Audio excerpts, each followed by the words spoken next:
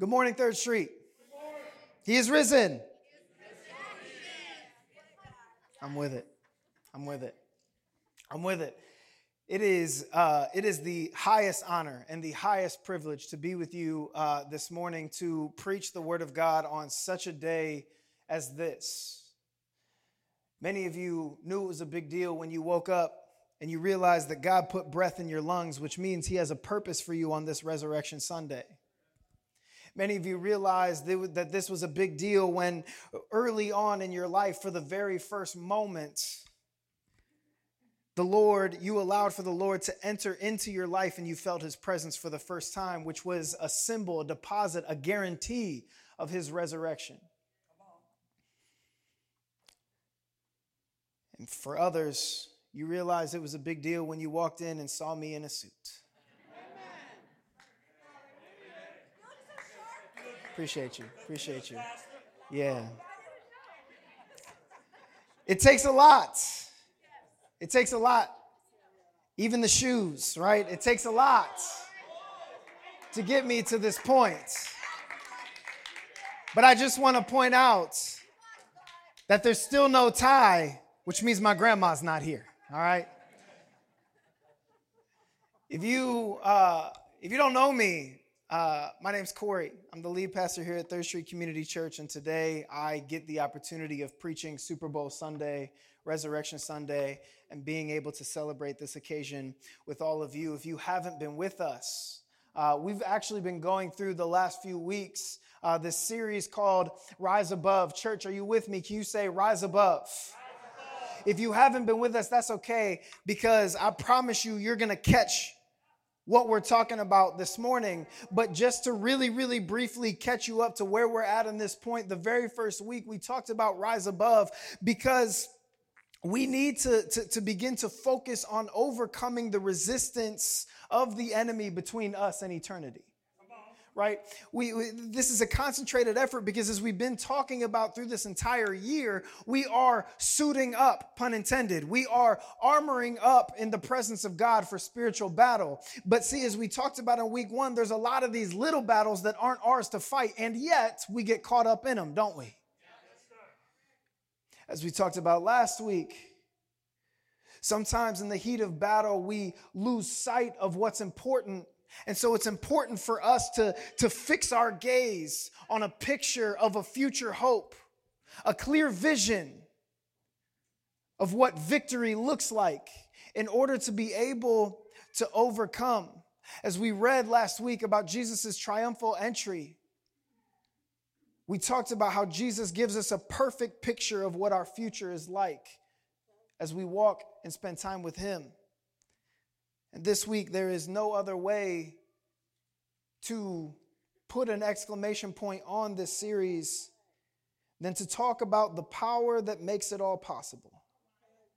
To talk about the power that allows us to rise above. If you have your Bibles with you, I invite you to join me in the book of 1 Corinthians. We're going to go specifically to chapter 15. And I got to tell you that albeit as confusing as it may be your first time through, 1 Corinthians 15 is genuinely one of my favorite sections of Scripture. It's something that I constantly come back to because I believe it provides a wonderful picture of the main point. And while I'm going to give us a 30,000-foot overview of a good portion of Paul's writing in this chapter, for the sake of our reading together, I want to narrow in and focus specifically on 8 verses that I believe very quickly and very directly get to the heart of what we're all doing here this morning. So we're going to read 1 Corinthians chapter 15. We're going to begin in verse 1. The Apostle Paul writes this, "Now I would remind you, brothers, of the gospel I preached to you, which you received, in which you stand, by which you are being saved, if you hold fast to the word I preached to you, unless you believed it in vain.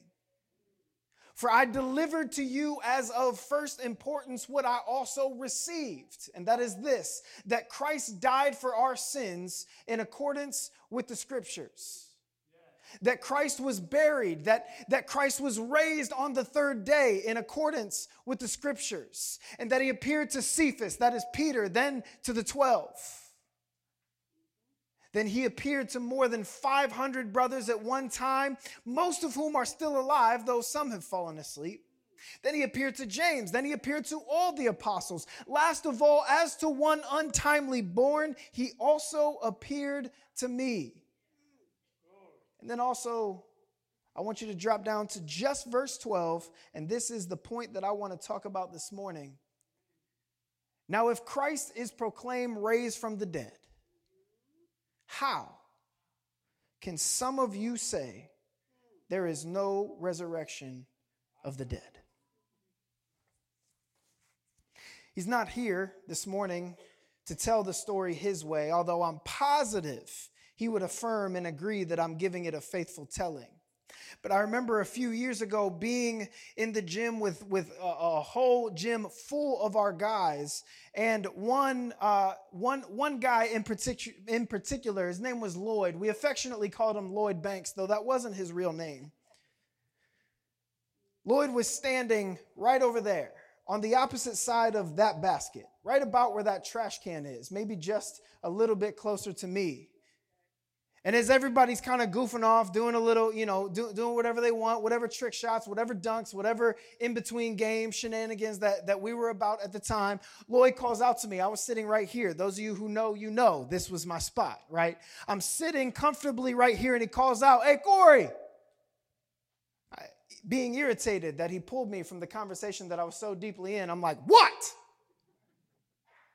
He's like, "Come here. Watch what I'm about to do." I'm like, "What? What are you about to do?"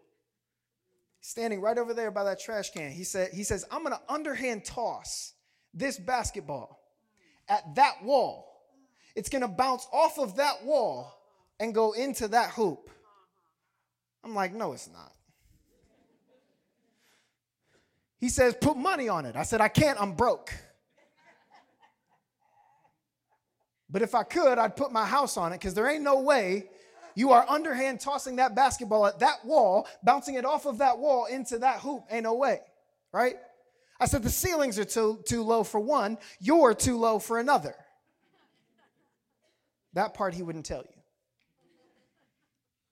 And there are many eyewitness accounts that day who would attest to Lloyd stepping up and on his first try, underhand tossing that basketball off of that wall into that hoop. The gym went crazy. No, our cameras don't work, or else we would have had it. Yeah, that's a joke, unless you're trying to steal something.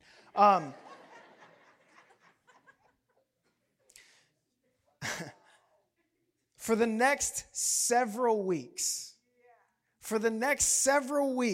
I stood right where that trash can's at, and I tried to underhand toss the basketball off of that wall into that hoop. I tried it over and over and over for several weeks, as people, every time I was in the gym, and people would come in and they'd be like, "Bruh, you crazy. Ain't no way you're underhand tossing that basketball off of that wall into that hoop. Ain't no way." But you know why they couldn't tell me nothing? Because I had seen it. I saw it done. You can't tell me or my pride not a one thing, because I saw it done. And so I tried it over and over and over because I had seen it done. And I tried to execute just as I'd seen it done before. And in the midst of everybody telling me crazy, in the midst of even beginning to doubt myself, after weeks of being in this gym, trying over and over and over, finally, one faithful Tuesday morning, I stood right there. And I gave up. It was too hard. It couldn't be done. I have no clue how he did it. You know how much time I wasted on that thing? You know how much time I neglected? There were bills to pay. There was other things to do, and I couldn't waste not a one more day. I gave up. It was too hard. I don't know how he did it. Miracle of the Lord, for sure. But it's with that same energy. It's with that same energy that Paul writes this. I have to believe that as he's writing the 15th chapter of this letter, as he's writing this section, I have to believe that he's so intense in this moment that his hand is cramping as he's writing it. And as he writes in verse 12, if I've seen it, how can you deny it? If Christ is raised from the dead, how can some of you say there is no resurrection? Allow me to make my main point this morning already. Allow me to make it perfectly clear. If Christ is risen from the dead, how can we possibly deny the ability to resurrect from our dead circumstances? Paul breaks this chapter down in a couple ways, one of which is he goes on an entire discourse talking about life without the resurrection. From verse 12 all the way down to like verse 19-ish, somewhere in there, he's talking about if there's no resurrection, if Christ didn't get up, then you're still dead in your sins. If Christ didn't get up, then you're still in bondage to sin, which means the things that you've fallen into still hold you in chains. He says if Christ didn't get up, then you all and all who have come before you are still dead in your bodies. That means all of this will see you again someday. All of this, he's watching over me right now. All of this, I have to look forward to a reunion in heaven. All of that, none of that. It's not happening. If Christ didn't get up, then neither has your loved ones. He says, if Christ didn't get up, then we as believers are dead in our hope. We're of the most to be pitied. If Christ didn't get up, and all our hope for all of our lives is in this life alone, then that's pretty sad, isn't it? That's pretty sad because this life is broken. This world is hurting. And hurt people are hurting people everywhere around us. And here I am as a believer denying myself worldly ways of coping with it. Paul even goes on to say in one of my favorite passages of scripture, he's like, hey, if no resurrection of the dead, then come on, let's eat, let's drink, let's be merry because tomorrow we die. He said, if there's no resurrection of the dead, let me do whatever I feel. Let me do whatever you tell me feels good. Let me do whatever looks good, because ultimately none of it matters. If no resurrection from the dead, then there is no hope. This, my brothers and sisters, is life without a resurrection. And my fear as I come to you this morning, my fear is that many of us here are living our lives without a resurrection. My fear is that many of us are trapped in the things that we struggle with. My fear is that those things that we thought we would only do once have now become daily habits.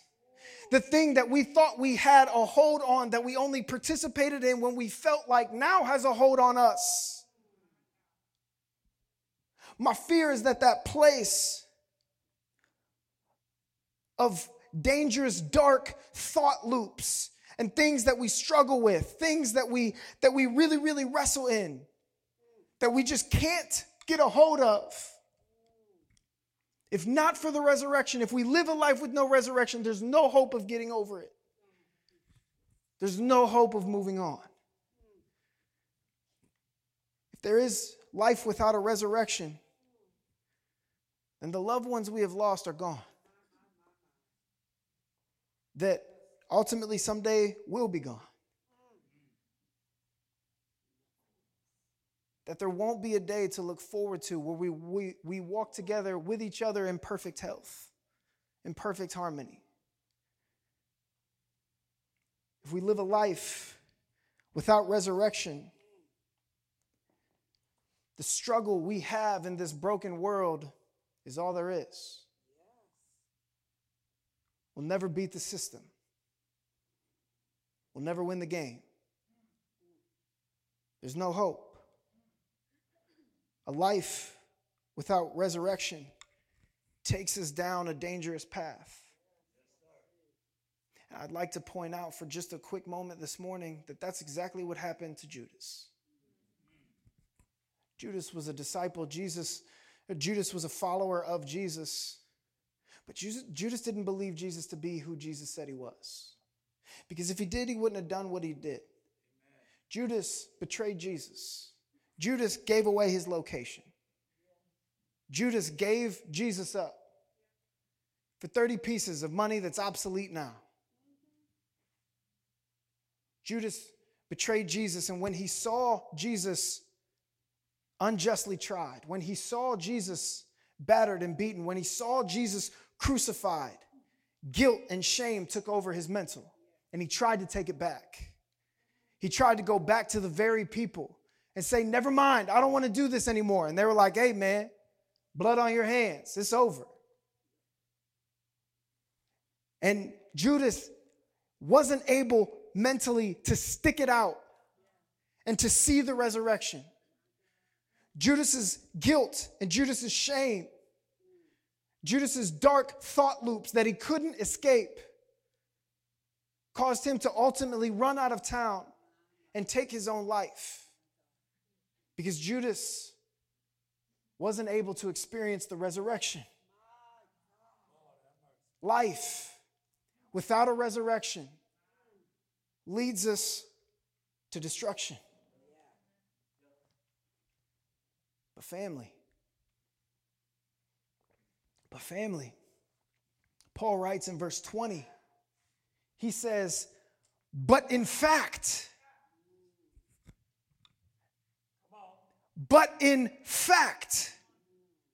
Christ has been raised from the dead. He writes, but in fact, Christ has been raised from the dead. And he is just the first fruits of those who have fallen asleep. In other words, God did it, and he's just the first one. God's going to keep doing it. In fact, Christ has been raised. And what ground does Paul have to say such a thing? What ground does he have to stand on? Remember the 8 verses that we read. He put it to us so plainly. He stands on the ground of hundreds of people and dozens of apostles, including Paul himself, who saw it with their own eyes. Amen. That Christ, in fact, has been raised. And if Christ, in fact, has been raised, then the good news that comes with that is that there is, in fact, forgiveness of sins. That means that there is, in fact, freedom from sin's chains and penalties. That means that there is, in fact, a new heaven and a new earth being built for us to live in eternity. That means that there is, in fact, purpose to our suffering, that it's not in vain, because we're being built into something bigger than ourselves. Christ, in fact, has been raised. Imagine what that meant for Peter. Peter, who also betrayed Jesus. You remember the narrative? Jesus is like, Peter, you gonna betray me? He's like, nah, nope.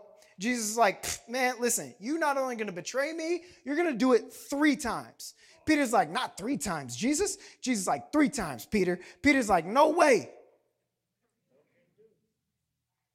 And then 3 times, Peter had the opportunity to prove himself right. But what was proven? Man, Christ was proven, because he denied Jesus 3 times. 3 times, I don't know him. 3 times, wasn't me. 3 times, 3 times. And then he watched as the man that he followed for a few years of his life, a man that he dedicated everything to, a man that he believed in with his whole heart, a man that he believed to be true, to be who he said that he was crucified and buried. Now, the difference between Judas and Peter is you got to see it through, my boy. Peter got to experience the resurrection. Peter knew Jesus was who Jesus said that he was. So he got to experience the resurrection, which for Peter, this meant that there was forgiveness for his actions. There was forgiveness for his betrayals. This meant that he was able to overcome the guilt and the shame that came with doing exactly what Jesus said that he was going to do, but he denied that he would ever do. This meant that there is a place where death at the cross is not Peter's final memory of his Savior, but that there is a place where he'll get to follow him for eternity. This meant for Peter that the persecution that he faces, the haters that are in his way, all of the people that'll throw rocks at him, all of the people that'll try to hang him upside down, that the persecution that he would face is not for no reason, but that there is a deep and meaningful purpose in the life that he lives and in the message that he preaches. For Peter, there is redemption. Church, there is a purpose for us in the resurrection. For us, the resurrection is a forgiveness of our wrongdoing. For us, the resurrection is the ability to rise above and walk forward from our shame and our guilt.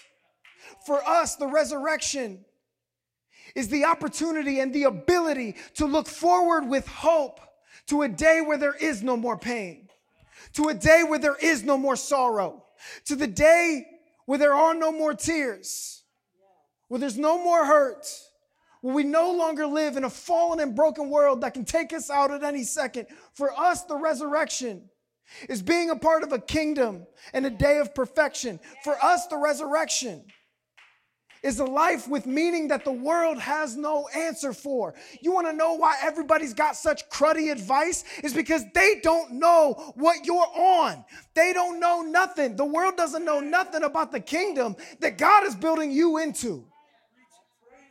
The world doesn't recognize what God is doing to you by making you a living stone and building you into a temple that is so much bigger than ourselves.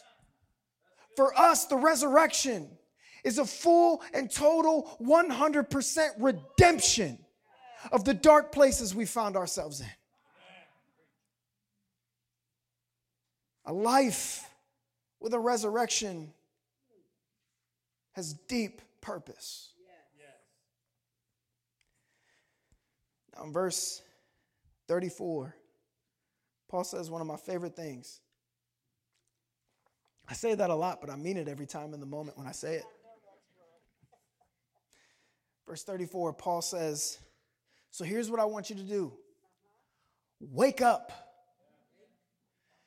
Says, I need you to go ahead and wake up from what?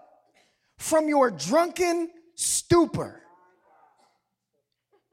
He says, wake up from your drunken stupor, as is right, and what? And do not go on sinning. Wake up from your drunken stupor. Do not go on sinning, because some of you clearly have no knowledge of God, and I say that to your shame. Here it is. Here's the difference.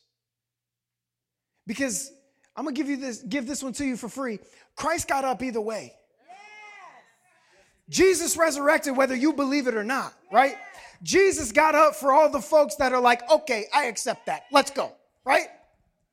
Jesus got up either way. Christ's resurrection has no condition on your acceptance. Yes, however, the condition of your life does have conditions on your acceptance of his resurrection, right? So here's the difference. The difference between life without resurrection and life with resurrection is your answer to this question. Do you know him? Do you know him? Do you know Christ to be who Christ says that he is? Judas didn't. He had doubts. Peter knew. Do you know him? Do you know him to be the Redeemer of your life? Do you know him to be your provider? Do you know him to be your guidance? Do you know him to be your deliverer? Hallelujah. Do you know him to be a chain breaker?